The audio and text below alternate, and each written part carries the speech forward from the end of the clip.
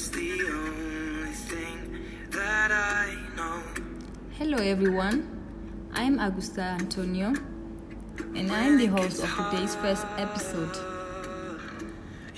I will be focusing more on our topic for today is early childhood education.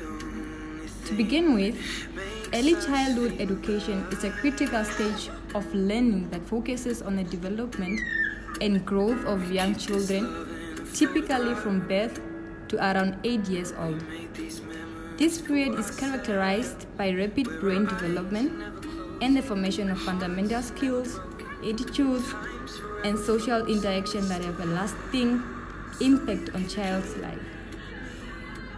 Early childhood education encompasses a variety of settings, including preschools, daycare centers, and home-based learning environments.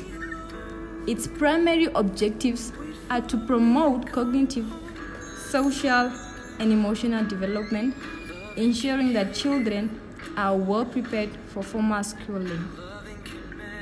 To add, key elements of early childhood education include age-appropriate curriculum, play-based learning, and a focus on nurturing positive relationships between children, educators, and parents.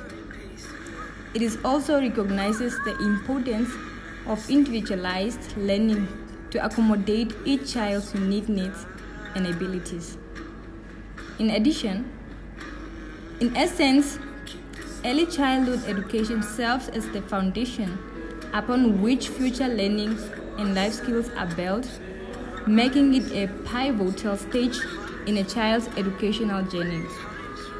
It emphasizes holistic development, school readiness, and the cultivation of a lifelong love for learning, ensuring that young children are equipped to thrive in their educational and personal endeavors. Thank you.